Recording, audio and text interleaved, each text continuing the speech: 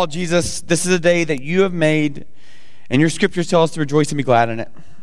And Lord, for many of us, that's difficult because there's so many things, God, that bring sorrow and despair and discouragement and worry and fear. And as we look out at our world, and even right now, God, as many of us are trying to figure out what to do about school this year with our children, God, there's just so many things that make it really difficult for us to see that this is a day to rejoice in. And so, God, for those of us who are walking with you, believe in you, trust you, God, would today's time together help firm up that confidence that you're God and you're Lord and you're Savior and you have a plan and you will make a way where there is no way and you will bend and shape all the things going on for our good and your glory. So, God, would today be a day that builds deep resolve for us as Christians. Now, God, for us in this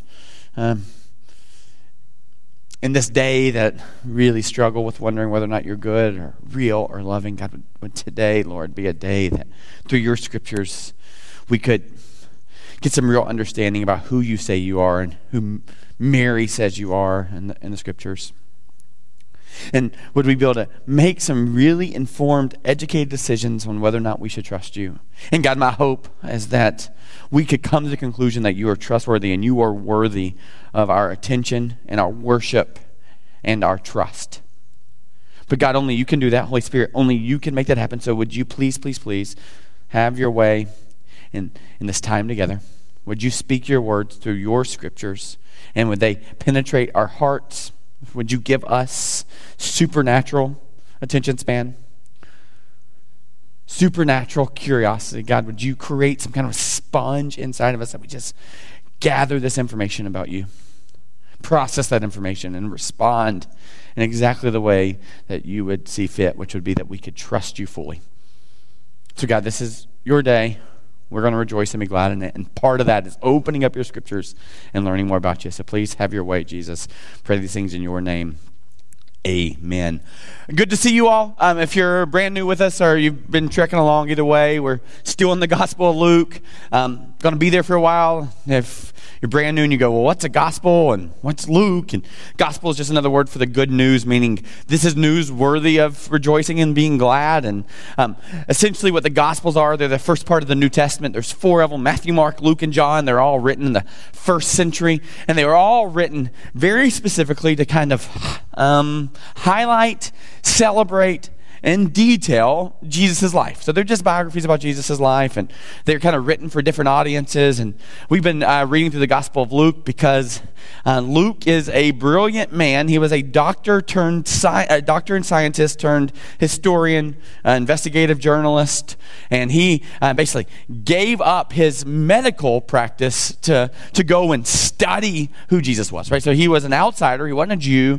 He was, like many of us, a Gentile, very knowledgeable and academic, lots of education, lots of experience. And this guy, randomly, his name's Theophilus, he shows up in the beginning of the first chapter of Luke, literally hires Luke, right? Pays him a fellowship, right? Hires Luke to go do this research and study to kind of discover one thing. And it tells us in the very beginning of Luke, and Luke says this, that for Theophilus, that he would have certainty of the things that he's been taught. And the reason we've been drawn to this gospel is if Luke is writing it to bring certainty to people who are uncertain, that I can't think of a better thing to cover right now in light of our complicated, crazy, concerning world. And if you're not a Christian or a Christian, I think one thing we'd all kind of agree to is we all would love to have some certainty. Love to have some certainty about what's going on in our world. And the other thing that's really neat about this idea of certainty is what we're really trying to sort through and find is truth, right? As you read the news, listen to the news channels, hear the conversations, read the Facebook posts, there is just so much in there that you go, I don't think that's true. Is that true? Is that real? Is that not? And there's just this reality that there's so much stuff that we're not even sure if it's true or real. And all of us, and that certainty, would really like to have truth. And Jesus makes a pretty profound statement when he walks on this planet. He says that he's the truth and the way and the life, right? and no one gets to the Father but through him. So if we're looking for truth and certainty, it comes from Jesus. And so if that's the case, it makes sense if that's his declaration and that's who we should, hitch our hopes to, tether ourselves to, Jesus, right?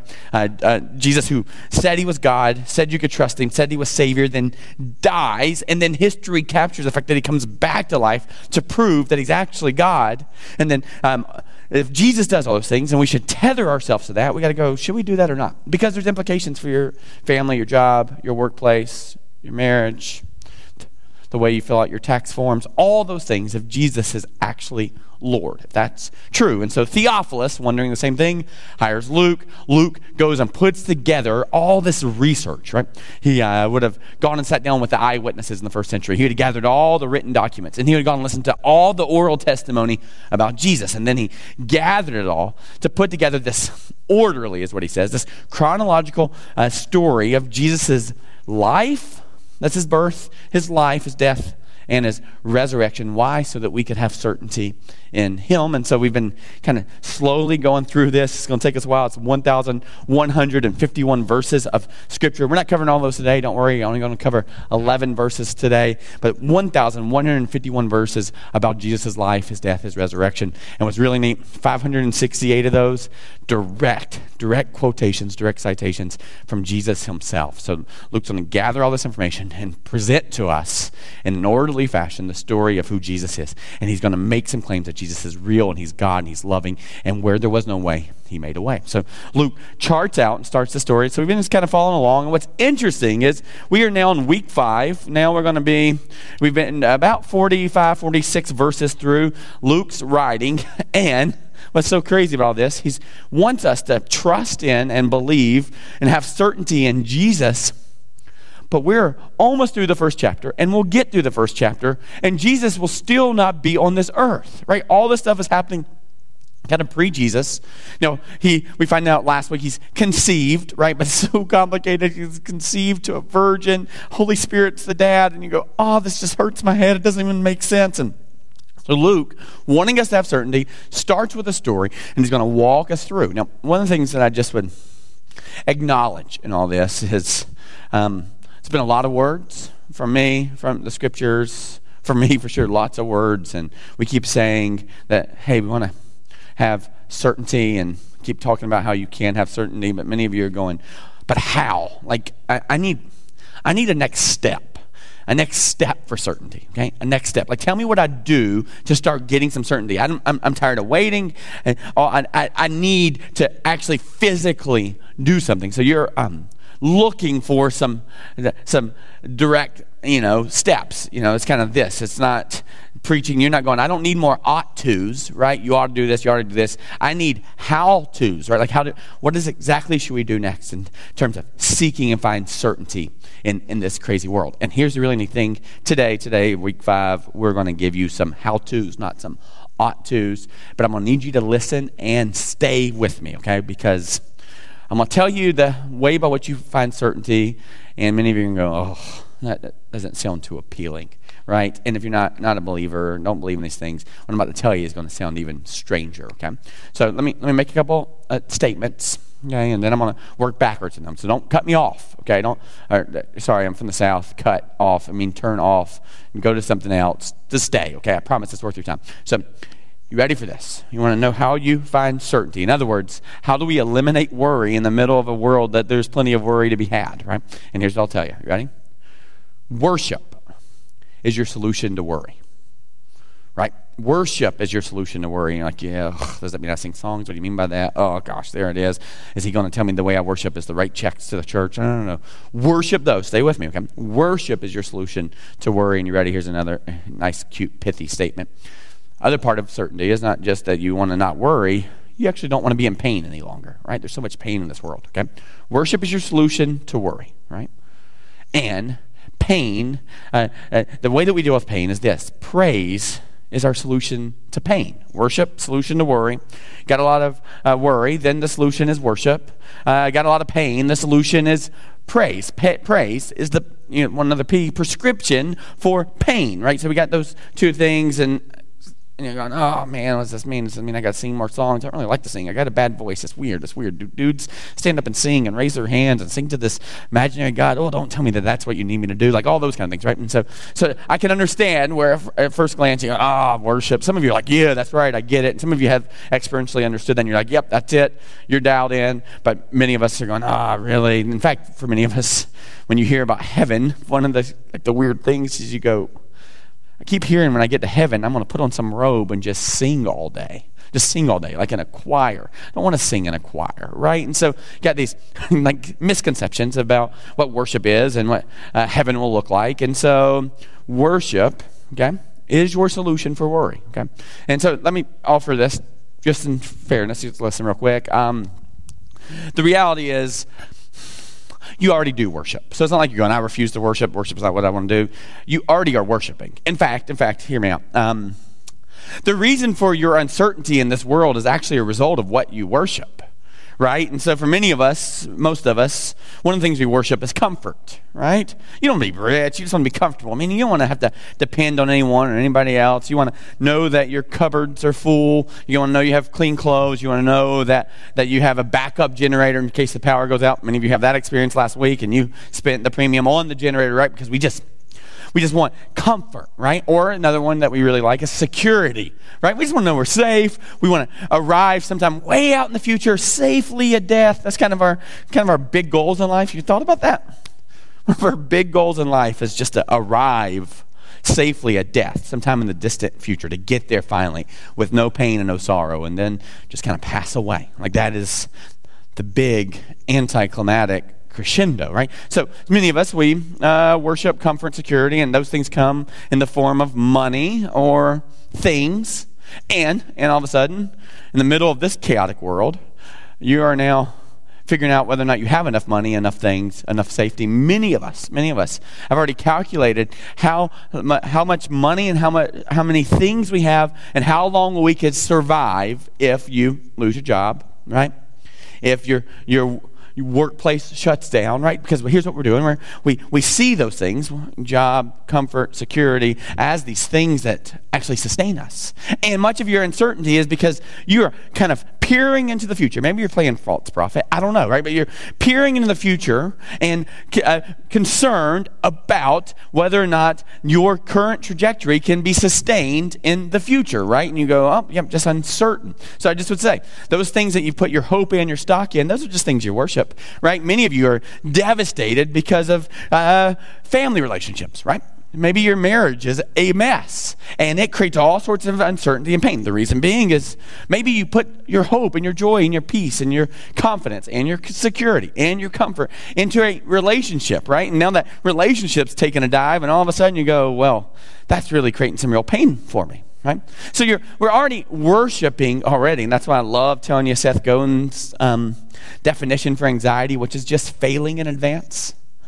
And so what we're doing is we're taking the things that we cling to, that we focus on, that we worship, and we're imagining the possibility of not having those in the future, kids growing up out of your house, whatever those things are, and all of a sudden, all this uncertainty. So you're already worshiping. In fact, the things that you worship are the things that created this anxiety for you, and that uncertainty you feel, right? Like it's kind of part of what we're already wrestling with. So it's actually worship in many ways that's creating these new levels of uncertainty for you right now, right? So maybe you worship your schedule or your calendar or your free time or your ability to work out each day, your ability to hang out with people each day, your ability to connect, whatever those things are. All really, really neat things, but they can't be the penultimate. They can't be the most valuable thing, because when those things get taken away from you, what does it do? It creates anxiety. It creates worry. It creates pain. So we're already worshiping.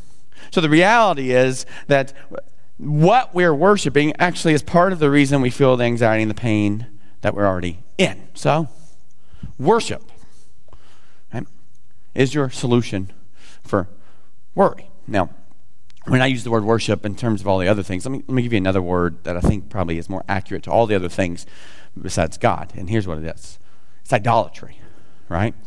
Because there is only one thing, one being, God himself, who is worthy of that kind of worship. Now, as we think about worship and our response to worship, Christian, non-Christian, all those kind of things, there's kind of two ways that we go about it, okay? First one would be the bottom-up approach, right? So you survey the world, you see all the circumstances in the world, right? Pain, sorrow, poverty, sickness, illness, injustice, right? And so when I prayed in the beginning, this is the day that you have made, let us rejoice and be glad. And like this is the idea that today's the day that we should rejoice. And you go, well, I don't know how we rejoice. Read the news. I know a friend who's really struggling. Think about all the pain and the sorrow that's in this world. So the bottom-up approach is, yeah, okay. I'm looking around, and it's hard for me to understand that there is a good and gracious God in the middle of all the chaos that's around us, right? Good and gracious God. And so as you do the bottom-up approach, you're collecting all the testimonies, right? You're collecting all the data from the bottom and then making some assessments about God's worthiness of worship. And as we do, it's pretty easy to go, well, that God isn't really capable. Or that God really isn't loving. If he allows those things, if these things happen, or he's not a very good God, right? All those different things. And so the bottom-up approach is you survey everything around us, right? And you put God on trial and you go, well, here's all the testimony and all the evidence of your unworthiness. And then our response as a result is going, well, why would we worship you? Why would we trust you? In fact, the only person I know I can trust is just myself. And so then we turn it inward and we make ourselves our idol. If it's to be, it's up to me. So that's the bottom-up approach. So look around and all that kind of stuff, bottom up, and by the time you get all the way up there and you see all the stuff, you go, yep, God's not worthy of worship. Or the other way, and this is what I'd argue, and what we're going to see today in a teenage girl, is there's the top-down approach. We come to the conclusions about who God is, right? Like, as you look around, there's literally life around us, green and activity, like all these things. And all these things, by the way, that you can't make or create, right? You can't create more matter. You can take the matter and kind of mix it up, do some kind of recipe and create, and develop something out of it. But all the stuff all around us, all the beauty all around us. When you look at a God who always has and always been, if you view him in his glory or his magnitude, right? This massive God, as you view him and you understand who he is, what he said he would do, and you view human history as that, right? A God who decided when he was the triune God, still is, right? God the Father, God the Son, God the Holy Spirit. They had infinite community, infinite worship, infinite love, and they decided that they would make an object, create humans to pour out that love on. Right? When we view God in his perfection, he didn't have to let us into the club. He didn't have to let us breathe or live, right? And he definitely didn't have to work back onto this planet to bring us back to him and what Jesus did. He definitely didn't have to do those things. When we view that God, the God who always was, the God who always will be, and we view him and all that, and the fact that we can actually talk to him and respond to that God, that's a top-down approach. We view God from the top, and then we view all the things around us in light of who God is. That's a different way to do it. Bottom up, boy, it can be messy. It can create cynicism and skepticism and contempt even, right? But the top down, we start at the top and we work our way down, right? And the difference there is you don't start with your circumstances. And why this is so important is what we're going to find today is a story. Again, Jesus has now been conceived, but he's in the womb. He's in utero, and this lady named Mary, who's a child, she is a teenager, right? You could be engaged as early as 12. So we know she was engaged to a guy named Joseph, and all of a sudden she finds out that she is going to birth a baby. But not any baby, God as the father, right?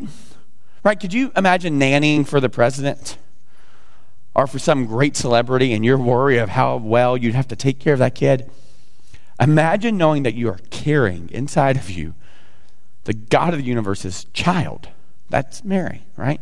And beyond that, there's already going to be so many rumors about this stuff of this girl. She's saying that she is a virgin, that this was some kind of immaculate conception. Now imagine the whispers and the rumors and all those things. She is poor. She's wondering if her husband's going to stay with her. So when you view her in light of that, there's a lot of bottom-up stuff that would help her conclude that she should not worship God, that she should not trust God, and this is terrible that God would do this to her, right? But what you're going to find And teenage girl Mary is a girl who is going to approach God, approach her worry, approach all those things in light of a top-down approach that God is big and God is glorious and he is in charge. And she's going to lead out of that worship. And what you're going to see is that worship is going to be the thing that alleviates worry. There's plenty of things for her to worry about. And yet you're going to see her filled with gladness and joy. And what Mary was facing 2,000 years ago is much greater than what we're facing right this second. All the different stuff, all the different pain and worries. And yet she's going to worship. So we find ourselves in the story. Mary's traveled 100 miles probably by herself as a teenage girl. All the vulnerability that comes with that. And she's now showed up at her relative's house. We don't know if it's a cousin, Aunt Elizabeth, who is 6 months pregnant with John the Baptist. We're going to read a lot about John the Baptist in the upcoming weeks, and he's going to be the guy who's going to kind of be the front runner. He's going to be the prophet that says, hey, I can't fix you, I can't save you, just like I can't fix you, I can't save you, but let me point you to the one who can. Let me remove all the obstacles so that you can see Jesus. So in the same way that John the Baptist in his adult life is going to be a front runner, Elizabeth giving birth to John the Baptist, being old, well past her years of being able to, get pregnant, to conceive, and yet here she is 6 months pregnant. Elizabeth is going to be the front runner, the forerunner to prepare Mary for this great and crazy and overwhelming and glorious journey. So Mary has made this trip, and she has interacted with Elizabeth. She is now in community, and we're going to see very clearly this top-down approach that Mary's going to do. Now, what's really neat about this is Mary is 12 to 14, maybe 15. You got to see it. Junior high, middle school, high schooler, early freshman, sophomore at the most, right? And Mary is going to give us this presentation top-down of who God is. Now, what's probably likely is Mary is probably completely illiterate. 95% of the men in that culture could not read. So there's only a 5% of men, very, very likely that is very much less for any women. So this is a girl who probably can't read or write. And what she's about to do when she breaks out in song, and we get all the words of the song because we believe Luke probably as an eyewitness went and sat and interviewed Mary on these things. We get all the words of the song, right? All the words of the song. And what we're going to see in the song is there's going to be all sorts of allusions of Old Testament words. Right?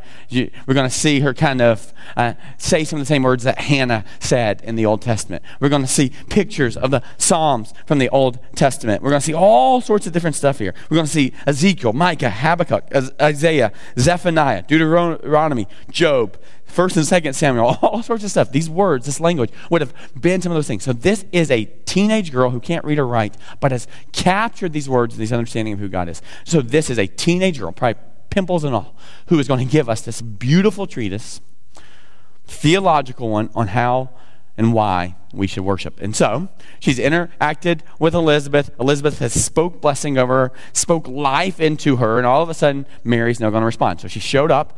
Elizabeth's done most of the talking so far, and now all of a sudden Mary's going to break out in song, right? So this is High School Musical, maybe Middle School Musical, Luke edition. And so Mary's going to open her mouth, and what's going to come out of her is worship, attention and focus on God. And so here we find ourselves in Luke chapter 1, beginning in verse 46. And we're going to walk through this pretty methodically. The same way that Luke wrote it, we're going to read it, and this is what it says. And Mary said, "My soul magnifies the Lord." Okay? So interesting, we're only a few words in and so much to think about. So Mary has all the reasons why she shouldn't be excited, right? All the fears and worries of how she's going to take care of this baby, pay for this baby, whether or not she's going to have a husband when she gets back to Nazareth, all those things, right? I mean, tons of deep fear and worry. I mean, even in that culture, if someone was caught in adultery, they would be drugged out on their front porch, right? And all the men would throw stones at them. And they had the right to murder this girl. So she's got to go, okay, is my life even going to be lost as a result of this? So all these reasons to bottom up go, God, how in the world can you do this? Why me? Woe is me, all these things. But that's not what she says. Her first words are my soul, right? That's the Greek word suke, right? Which is where we get psychology from, right? And so, in that sense, it means studying of the mind, but not just about the mind, but the behavior as a result of your mind. And the reason you talk about your mind and that is because that's the one thing that is inward, right? Right here, all that stuff is You can have all that stuff and be all those things, and you are basically who you are as a result of what you think and how you process and what's going on here. And so she's going to use the word soul there. And so here's the way I would describe that is, that part of you that gets anxious, or, the part of you that can't sleep at night. The part of you who feels really sad, even when no one else is around, so there's no performance in it. Part of you that gets in despair.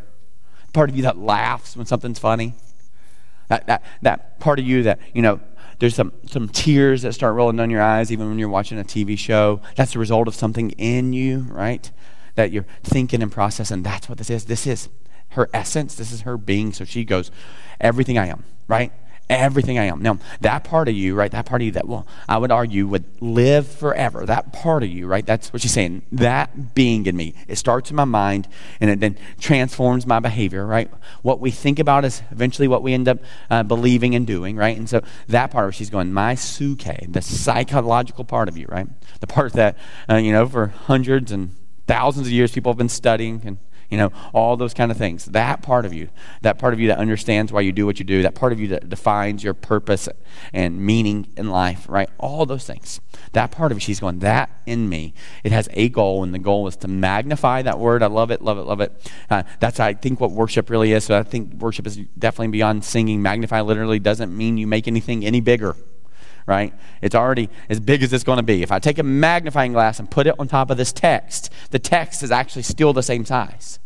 It just makes it easier for me to see and read and comprehend. So there's something about this magnification that doesn't make God any bigger. You cannot make God bigger, right? So God's not like, you worship me so I can feel bigger and better about myself. No, there's something about worship, as you worship, that makes him seem bigger, that you can see him better. He's not bigger, but it turns our focus and attention on him. So as we worry for us personally, our solution to that worry is going to be magnifying God, looking towards God, paying attention to God. So part of this dealing with uncertainty is how do we turn our focus on God and who he is. And so what happens here is Mary is going to go, my soul magnifies the Lord. And so as you think about the magnification, okay, what is she doing? She's going, I need to see God as he really is. I can't see him that well, so let me magnify it so I can bring it all to the forefront so I can see it all. And so what's going to happen now, and sorry about this, Mary is going to give us what I believe is about 16 things that we see as a result of magnifying God. What she sees, as she magnifies in worship, she's going to present to us this God, this top-down God. We view God and then view our circumstances in light of God. We worship God for who he is, not for what he's done, right? So this isn't a genie in a bottle. So she's going to go, my soul magnifies the Lord. So got lots of bad circumstances, all the reasons why she shouldn't worship. She's probably exhausted. First trimester, she's just shown up. You would think she'd go, can I have some water? I need to lay down. I need to take a nap. Instead, she engages with Elizabeth. Elizabeth speaks blessing, and her response is to immediately put the focus on God. And so what we're going to see here is Mary, theological, going to give us a real understanding. Teenage, illiterate Mary is going to give us a real understanding of who God is. And this is really, really important. Because if we could see God for who he is, then all of a sudden we can see our circumstances in light of that God and his power and his might. And so the first thing she says is, you see this? My soul magnifies the Lord. So what you're going to see, and we're just going to work through this orderly, is Mary is going to give us a nice historical lesson about who God is. So she's going to give us a rundown of who God is. And you see the first one she says, my soul magnifies the who? The Lord. My soul magnifies the Lord. And in the Greek, that means boss. She's going, yes, my circumstances are crazy, but I'm not responsible for them, right? I'm not the one who's going to give an account for all the circumstances in the world. God is the one in charge. He is bending and shaping all things. So her first focus in terms of magnification, in terms of worshiping God, her first thing to say is God is boss. He is Lord. He is master. He is in control, and he gets all the rights. So she is in her worship. The very first thing she's doing is she's taking the responsibility for all things in the world off of her plate and giving it to the rightful owner, the one who actually can handle this. So her first view of God is, God, you're powerful, you're mighty, I see you and all those things, and you are Lord. I need to remind myself that you are Lord. You're the boss. You're in control of all these things. So the first thing she says is God is Lord, right? God is Lord. And this is what she says next, verse 47. And my spirit rejoices in God, my Savior. Really neat thing there. That word spirit is just the word, it's pneuma. You might be familiar with it. It literally means breath. It's so beautiful, so beautiful. When you think about when God created Adam and Eve in the very beginning in the garden, right? So crazy. So 6 days, 5 days, he creates all the beauty in all the world, right? Birds, skies, stars, all those things. He puts it all together to show his might and his power and his beauty and his sovereignty, all those things, right? And then all of a sudden he decides to create man in his image, and he forms this beautiful human. By the way, fully mature human. Is he 1 day old? Is he 30 years old? Whatever it is, it's so complicated, right? He creates a mature earth, trees in the garden, mature man. And before Adam lived, he was dead. You get that, right? Like he was dead. He was a dead being. He was just this bag of bones and flesh and chemicals just laying on the ground. And the way by which Adam got life is God, hear this, breathed that life in him. That breathed it in, the way that real life happens. We were dead. He was dead. And all of a sudden, the way by which he had real life, right, was God breathed that life in him. Right? We see this in Ezekiel where there's these dry, dead bones, and there's this breath that comes over, and then there's life, right? And when you see in the New Testament, this movement that happens as God goes, hey, wait on me, and I will breathe my breath. That's the Holy Spirit over you, right? All of a sudden, you were dead. You were just a bag of bones, like living for your flesh. And then all of a sudden, God breathes life in this, breathes life, and all of a sudden the way you view the world, the way you see it is like this new, like reborn pneuma, this spirit. So she goes, my spirit, that part of me that God infuses in me, Holy Spirit, that God infuses in me, my spirit rejoices, magnifies, no, rejoicing, celebrating. See what it says? In God, my Savior. So she gives us another one. God is not only Lord, he's Savior. Meaning not only is he in charge, he's the one that's going to deliver us. Okay, God, I don't know what this means. I'm pregnant with your child. It's so complicated. People are judging me. They're talking about me. But God, I believe that you are Savior, meaning I believe that you will make a way where there is no way. So she is seeing God, top down, right? God is not only the Lord, not only is he the boss, but it's good that he's the boss because he actually can deliver me. He can get me from where I am to where I need to be, right? That's what a Savior does. He is going to pay the price that I cannot pay, right? He's going to do that through Jesus. Jesus is going to live the life we should have lived, died the death we should have died, right? So she goes, not only is he Lord, but he is Savior. My soul sees him as Savior, right? And that's just pretty simple. Like, when we think about our world and we think about a possibility of a perfect and holy God, and we think about our longing for a world that feels a lot different than this one. And we go, but how in the world would we get there? Right? We can't even get to Florida without a GPS. Right? How in the world would we be delivered into heaven? Right? This is what I love when Jesus says, I am the way, the truth, and the life. No one gets to the Father but by me. And one of the things that we hear all the time is, that is so dogmatic and arrogant. No. It's just specific. He is giving us very clear directions. He's going, I am Savior. The way you get to God for all eternity is through me. You can't make it. You can't build the bridge. You can't do it. You can't get into the other place. But you know your soul longs for it. That thing you're longing for is there. But the only way you get there is through me. Only way you get there is through a Savior. So she's going, God is Lord, and he is Savior. He'll deliver you. You know, other thing I'd point out here, and this is really important because it's Mary saying it, is there's this false doctrine that somehow Mary is God, a deity, and that she's sinless. The reality is if she's sinless, she doesn't need a Savior. So we just get in this picture that even Mary, we value her, we celebrate her, but we don't see her as God or deity because she is going, I too need a Savior. In other words, I can't get there either. Someone else has to deliver me. Verse 48, it says this, for he looked on the humble estate of his servant, for behold, from now all generations will call me blessed. Really important. So the next thing you see here is that God is a little bit smaller because of the length of the word, providential. You see that it literally says he looked. Look, you see this? This is so important. When you hear that word providence, I tell you all the time, I want you to see an eyeball, that God sees all things. Literally, hear this. She's saying, God is looking at me. He sees me. Hear me, regardless of your circumstances, God sees you. Like he sees you. Like he sees your pain, he sees your worry, he sees your checkbook balancing. He sees all those things, right? And so when we see this God who is perfect and mighty, and we can't think of him like us, that he can only be one place one time, he can be all places at all times. But I want you to see this as God is providential, meaning God is seeing everything. And not only is he seeing everything, he's working in everything, meaning he is going to look. He is looking at where we are in our humble state. He's seeing us. That word humble means lowly even, like this neediness is where the word comes from, right? Like this neediness, like that literally, it is beyond Mary's ability to reconcile and solve all the problems that she has in her life right now. Completely beyond it. And it says right here that he sees her. Not only does he see her, he's working and he's doing it with compassion. So when she sees it, she goes, God is seeing all things. God is seeing all things, right? And then it says, for behold, from now all generations will call me blessed. Another thing you need to see about God is not only providential, he's generous. He's generous. So he sees her in her lowly state. She is vulnerable and weak, tired, and as she's worshiping God because she sees that and knows that he's working in this moment. He wastes nothing. God sees COVID.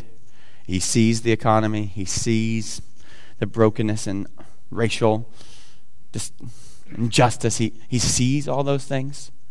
But not only does he see them, he's working in them. And here's what you got to understand about the God who sees and works. He is doing it for, I'll tell you all the time, he's bending and shaping all things for our good and his glory. So concurrently, simultaneously, he is doing things for our good. So she goes. Now, I know he sees it, and guess what he sees? He sees this, and he is going to be generous. And he's going to, for generations, people are going to call me blessed. This is interesting, because right now, people are going to start whispering about it. Hey, where's Mary? I heard she's pregnant. Joseph, wait, they weren't married. Who's the dad? Like, all this shot at her reputation. And here's the thing. If she worships her reputation, she's devastated right now, right? Now, that's an idol, but she's not. So she's worshiping. And so what she's saying is, hey, here's the really neat thing. She's in the long game, that God is seeing this, and as a result of this, he will bless me, and I will be called blessed. See that? For all generations. That has the implications that it means all races, for all people on the earth now and in perpetuity. For generations, when that word's used plural, it means basically from this point forward. Here we are 2,000 years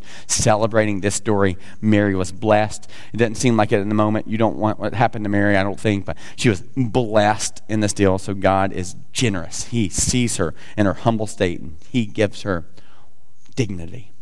He defines her, uncovers her value as his child. Right? Love what it says in Psalm 45.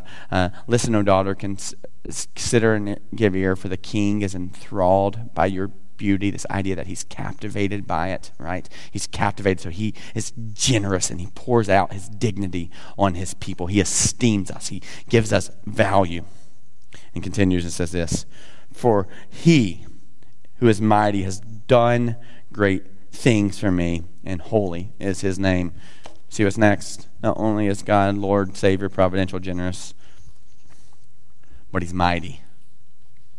So we don't bottom up, we look at our world and go, there's no solutions. Top down, we go, wait, God is all-powerful and all-capable. He is mighty, meaning there is not a problem he can't solve. There's not a problem he's not going to solve. He is peering into our future. He is stepping down into our timeline, and he will fix it. So he says, and God is mighty.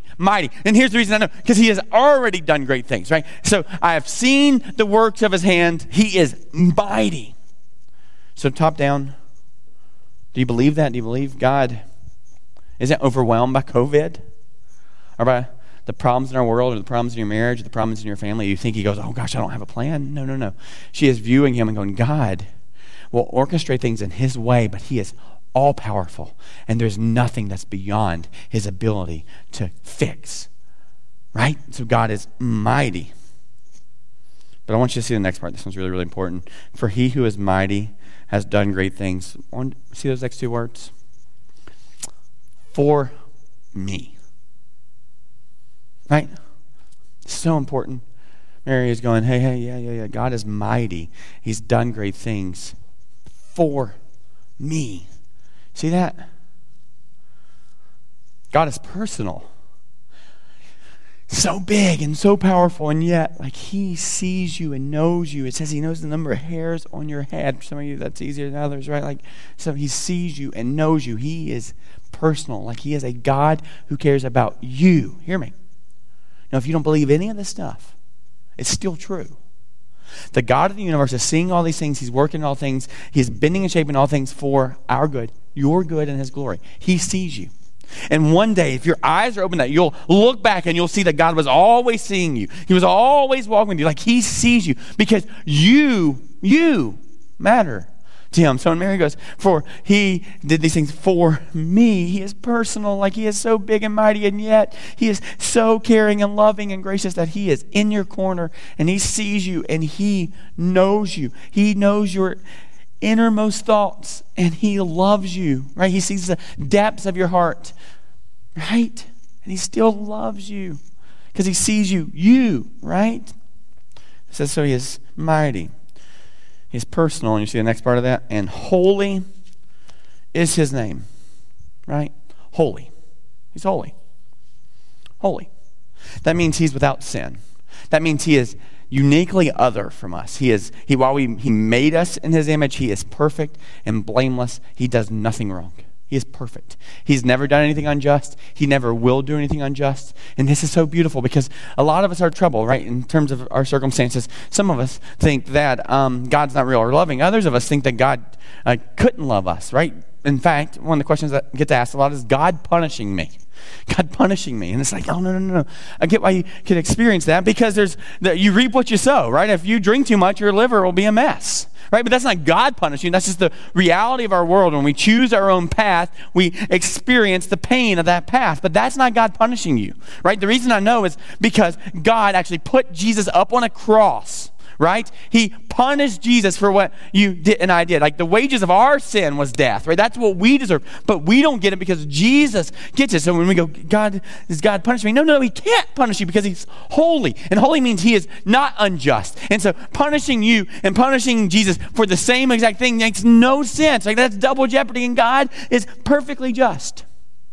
Right now, eventually, you may say to God you want nothing to do with him for the rest of your life and for the rest of eternity. And you'll get your wish, right? And you'll experience the pain and the sorrow of what it looks like not to have Jesus be that covering for you.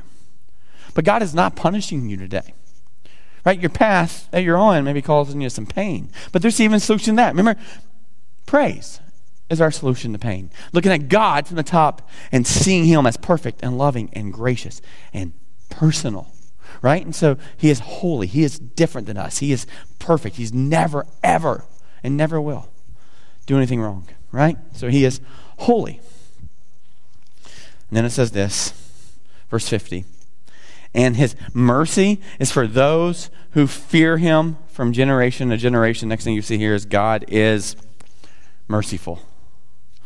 Just kind of told you a little bit about that. It says the wages of our sin is death. That means there is a consequence we deserve to pay. And by definition, mercy means not paying the consequences you deserve to pay. Not paying them, right? We deserve to pay them. And God goes, no. You're my child. I love you. I am the only one capable of fixing this. You can't even fix it anyway. And so what God does in his mercy, he says, no. I don't want you to pay the price. You guys see it top down? He's not wanting to punish you. In fact, he loves you so much, but he's so perfect and just, he understood that there's this tension and goes, well, I got to make sure justice happens for all things. I'm a holy God. And there is a consequence to pay for not following, not trusting, for being defiant and disrespectful, right? You know that. You want a judge to not just skirt the laws and just go, it's not a big deal. You killed someone. Just go live your life, right? There is a consequence to pay for that defiance.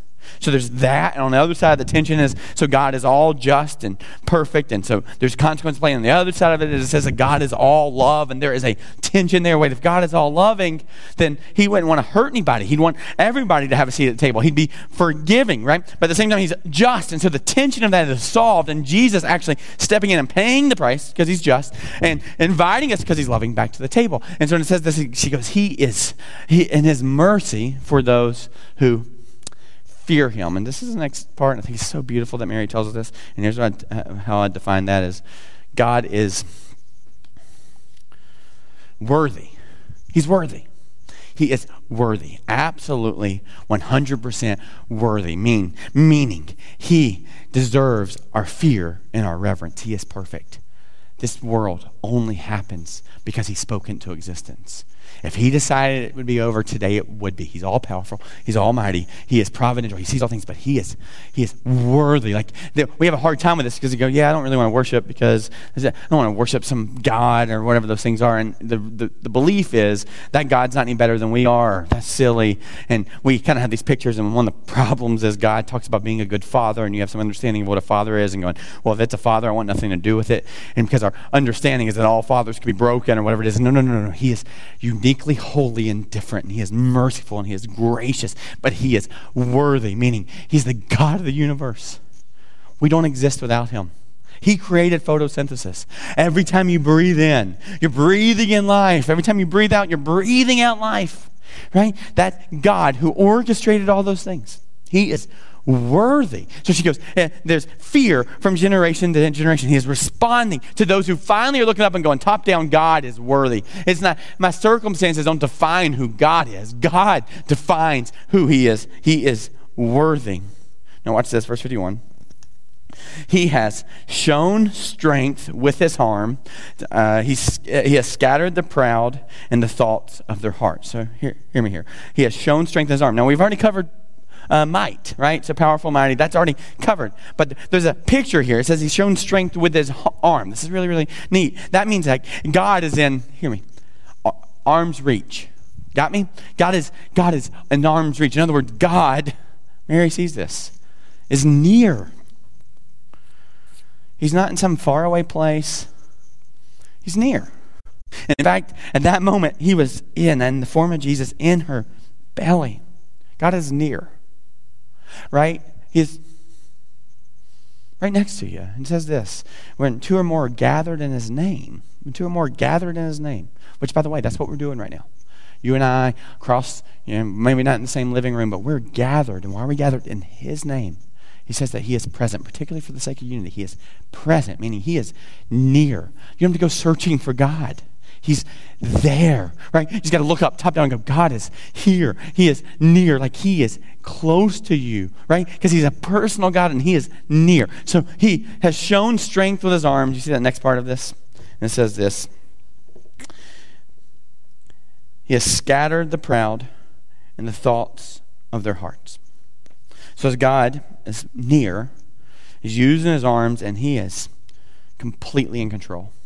Completely in control. He's bending and shaping all things. So he's using his hands. He is working in all things. He's providential. But the other thing about that is here's the word for it, is he's sovereign.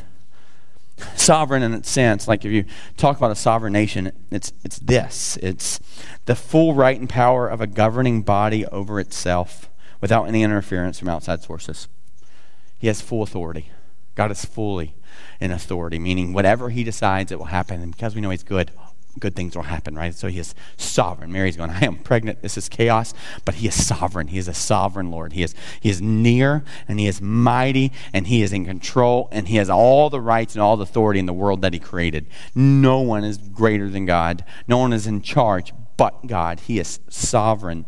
He is sovereign. But it says this, and it goes, he has brought down the mighty from their thrones and exalted those of humble state, right? He's brought down the mighty.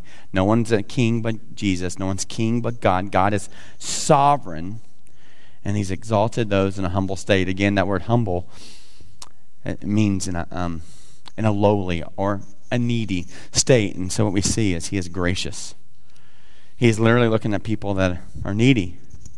He's looking at people that need hope and peace and a seat back at the table. He's looking at people who've probably made some decisions in their life that have wrecked them. And so we talk about God being merciful. That means he's not requiring us to pay the price we deserve to pay. He's not going to make you pay the consequences. Jesus paid those.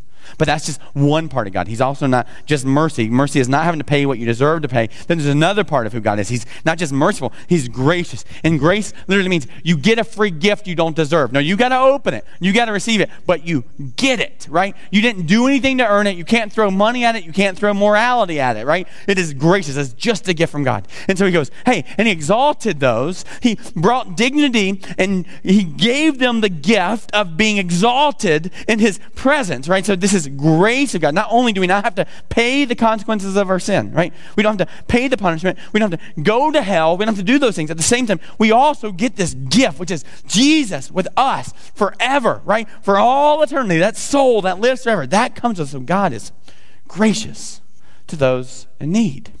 He's gracious. God's gracious. And he says this. He has filled the hungry with good things. Oh, so gracious.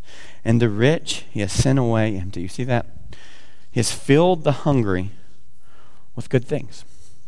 We see there's God is just. Right? God is just. He is seeing people who are hungry and he's filling them. He's seeing people that are hungry and he's going to be just.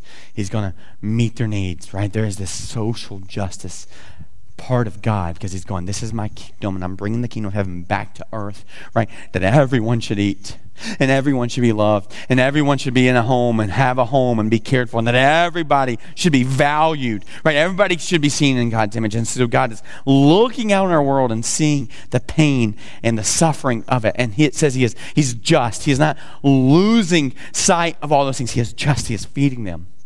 And just quick sidebar. How do you think he does that? Do you think he drops food out of the sky? Did that in the Old Testament, but that's not happening. So if God is just, and we want people to see God as just, then how does that happen, guys? Right? The way that it happens is the same way that Jesus entered this world. Through Mary, through human form, through a medium in a human. Right? The way that God inserted himself into this world was through a human. The way by which God wants to insert his justice is through humans. The way by which hungry people are fed is through his people. Those who start top down going, God, you are worthy of my worship and I want to magnify you with my soul. And one of the ways I want to magnify you is I want to meet the needs of those around us that can't see you because they're starving. Or can't see you because they're in pain. Can't see you because they're hungry or they're cold, right? And so the way by which we honor God and magnify him, not because we want to earn our salvation, he's already given that to us. But as a result of magnification, as a result of worship, part of worship is not just singing. So you want to know how God feeds the hungry? It's worship. Top-down worship. But it's worship by being his hands and feet, right? It tells us in Romans chapter 12, in view of God's mercy, top-down, right? In view of God's mercy, what should we do? We should offer our bodies as a living sacrifice. That view of God's mercy, offer your body as a living sacrifice, for that is what's holy and pleasing to God, right? That is what's logical. That is our act of worship, is giving ourselves back to him. And so we look at this, we go, God is just. And his solution for that justice is his people who are worshiping him in word and deed. Right now, we got to change our viewpoint and go, how in the world do we love people and bring justice to a broken world? How do we feed those who are hungry? Right? And that isn't, hey, how does CLC put together some initiatives to make that happen? In your worship, individually, God, now you can do it. We can help, right? God is calling you the same way he called Mary to usher in the kingdom and usher in a Savior. God in his justice is calling us to usher that in through us. So what is God wanting you to do? So for Christians, would you ask God that? Would you hear from God and do it? And he says, by the way, for those of us who are non-Christian on this, watching this right now, you have no problem with that, right? You go, that's actually what I'm be curious to see. I'd love to see people actually love people. If they say that God is love, then why don't Christians love people and serve people and care for people, right? So God is just. But I want you to see the next part of it. He has helped his servant Israel in remembrance of his mercy. See that word, help? This is really interesting because God shouldn't have to help, right? God shouldn't. He's big and mighty and he gave us life. Why does he need to keep intervening other than he is so gracious and willing to help? In other words, what Mary is saying here is God is humble You see, pride is, C.S. Lewis says this way, pride is not thinking less of yourself, but thinking of yourself less often. You want to know how you think of yourself less often? It's really easy. Put that focus on thinking of other people, right? Humility is not thinking of yourself less, right? Jesus was humble, but he didn't think less of himself. But he thought of himself less often because he was moved with compassion because the people around him were like a sheep without a shepherd, is what the scriptures say. And so God decides to serve, right? So God decides to help. Humility is helping, going, no, my time is worth it for me to serve you, care for you. So God is going, no, I'm going to help, right? I'm going to help. So we're talking about this God who is just and God who is humble. He's showing us kind of what our way to worship here. God is just. We got to help bring justice to the world around us, right? God is humble. He decides to help when he shouldn't have to, but he decides to, right? The definition of humility in my mind is people who think of others often, right? People who serve others often. The people who don't, and pride is grabbing people's attention, having people turn the focus on you. Humility is turning the focus on those around you. And God helps those who helped his servant Israel in remembrance of his mercy. In verse 55 it says this, as he spoke to our fathers, to Abraham, and to his offspring forever. So Mary is wrapping up her song. And he says he spoke to our fathers, generation ahead, to Abraham. That goes all the way back to Genesis 11, God's covenant that he says, if you read through the scriptures, Genesis 1 through 10 is humans just wrecking it over and over again. You got the story of the flood, you got Cain and Abel, you got the Tower of Babel, and then finally in Genesis 11, God goes, hey, I'm going to give you a covenant that there's nothing you could do to make me love you less, and I will always be your God, and I will always be with you. In other words, God is saying, and Mary saying, God is always and always will be. God is faithful. From beginning to end, God is always going to do what he says he's going to do. God has looked at generations. He's still bending and shaping. He is near, and he's working in all those things. So God is faithful. But you see what else it says? It says, and to his offspring, see that next word? Forever. Forever. In other words, God is eternal. God will always be this way. So God is eternal, right? So that means that God will eternally be Lord. God will eternally be Savior. God will eternally be providential and generous and mighty and personal and holy and merciful and worthy and near and sovereign and gracious and just and humble and faithful. God is those things and forevermore will be those things. Like, this is just who God is. He wants to be near. He's loving. He is gracious. He's all those things, and he is near. And so Mary's given this proclamation, right? And then she wraps up the song declaring that for eternity, that's who God will be.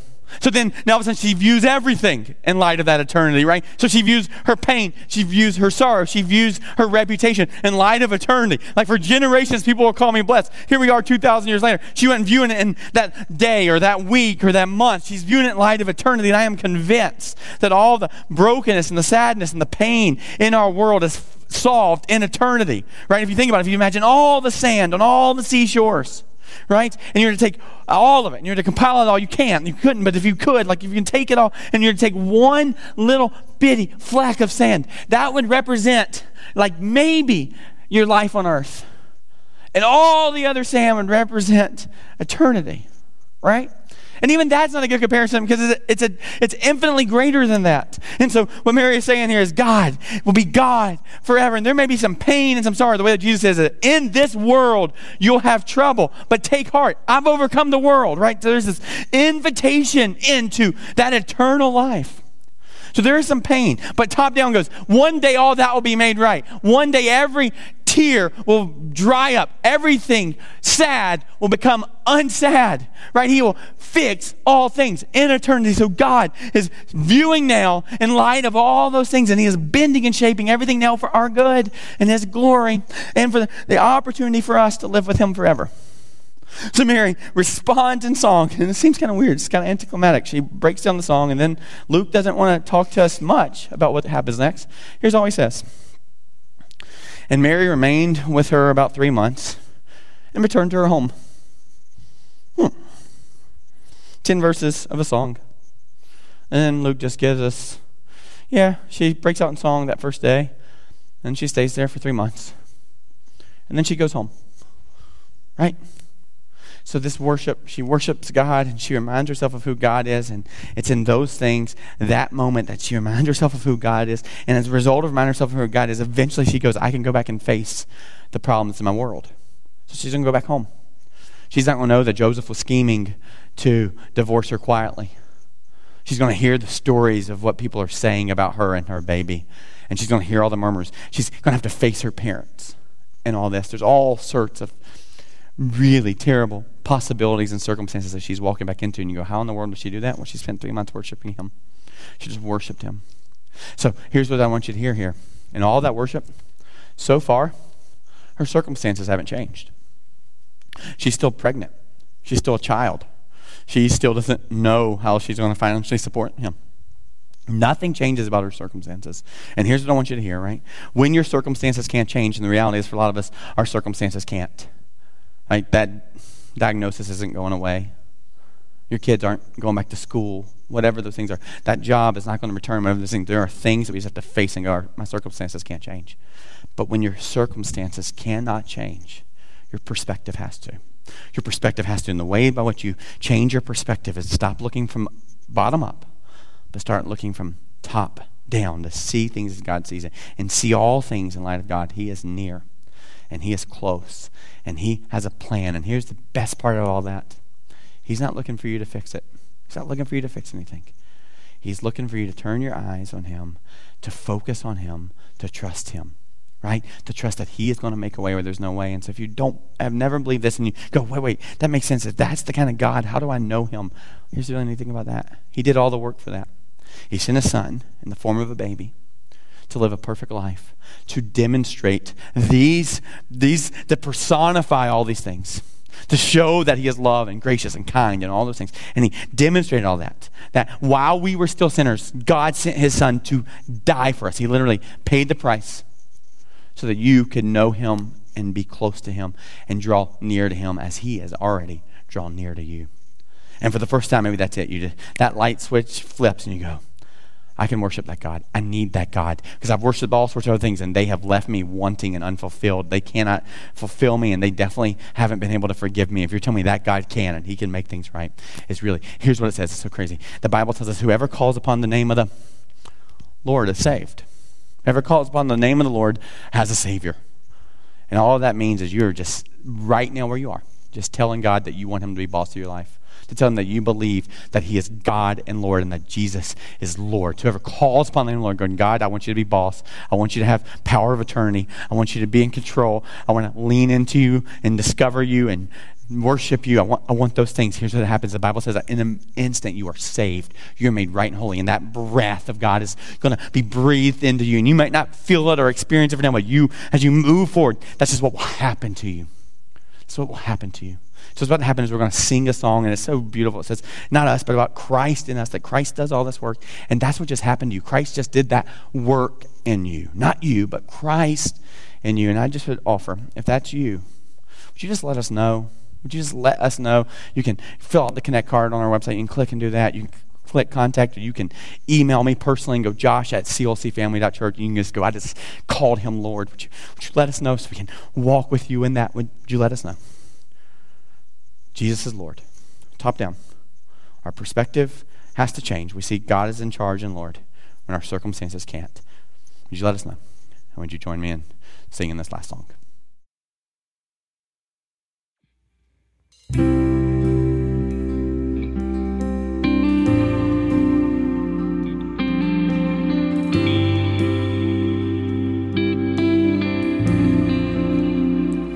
What gift of grace is Jesus, my Redeemer?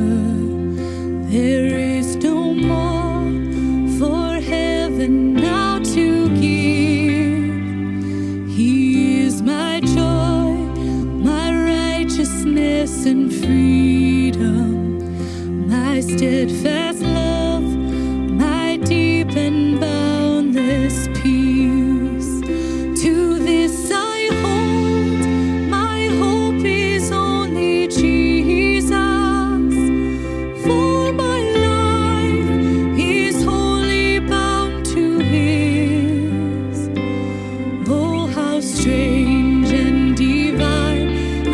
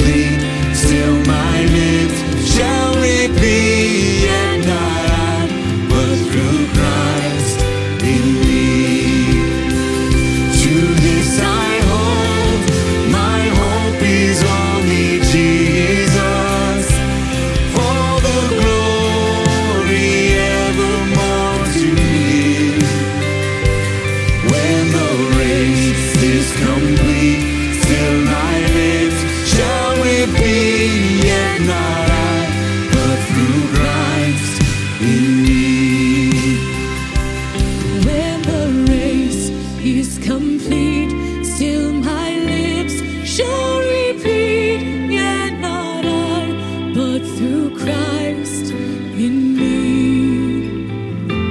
Yet not I, but through Christ in me. Yet not I, but through Christ in me.